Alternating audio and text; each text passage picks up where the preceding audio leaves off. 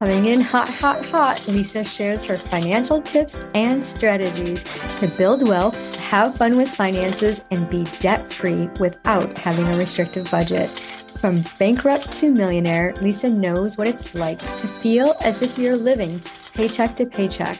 Her unconventional money multiplier system is the very wealth protocol that enabled her to retire 2.5 years early, pay down $100,000 of debt in 6 months, and move to her dream home at the beach. Hey, welcome to another episode of I Date Money. Today we have the beautiful Kelly Buckley, a women's transformation coach, leading professional women to reclaim their confidence through mastering their schedule and self-care practices, developing a joyful, purposeful life, crafting strategic career plans. She is also the host of the Beautifully Confident podcast. Welcome, Kelly. Thank you so much for coming back on the show. Thank you, Lisa. I'm so happy to be here. Yeah, and this is really a cool series that we're doing here today. And are you ready for the one question? I think so. All right, we're excited to hear your reply. So, in your personal experience and your business experience, can wealth activation be achieved through mindset alone, or is taking practical action equally essential? And what strategies bridge the gap between these approaches? Well, I do think that you need both. You have to have the mindset first. You and I have had multiple conversations about this, and you definitely have to have the mindset. But just like in what I coach women on, you have to take the action. Mm-hmm. If you're not going to take the practical action, then nothing's going to happen. And I know from my personal experience, unfortunately, I came into quite a bit of credit card debt some years ago, and just changing my mindset wasn't going to pay that back. So it was the action plan of taking those actions, to take the small steps of doing so, but also having the mindset that I could do it was definitely needed. And taking those small steps, like you and I had talked about, doing your 10-10-10, which I absolutely love. So for anybody listening, if you don't know what that is, you need to call Lisa and talk to her about that. But it's really helped me with taking the small steps to save more money and to even pay off, unfortunately, some of that credit card debt creeps back in when we're also trying to achieve things and putting it on there and thinking, oh, I'll catch up next month.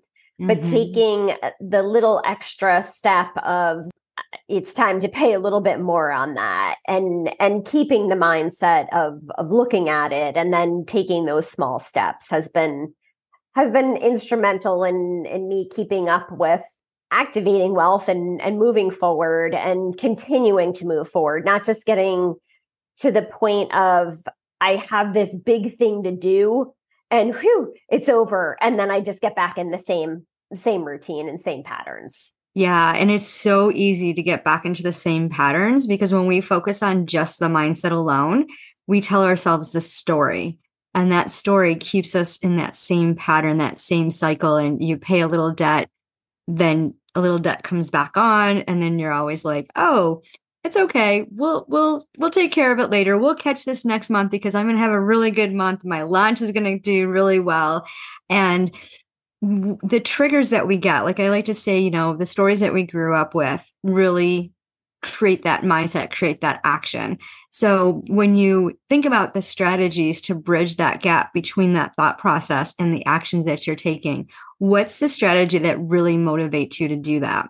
I would say looking at my future and looking at, I don't want to say my end goal, but some of my bigger goals of wanting to travel and wanting to have the freedom to not have something hanging over my head of I have to work harder to get farther ahead, and realizing I can relax a little. This is a mindset of this isn't where I want to be. I need to make the choices to move past it so that I can have the freedom and the flexibility that I want. So I think that conscious effort each day is the bridging the gap of, having our, mindful attitude in the morning, and then looking at what were our expenses throughout the day, and just keeping it rolling and not thinking this is an end game. Yeah, I love that. Thank you so much, Kelly, for sharing your strategy and your personal experience with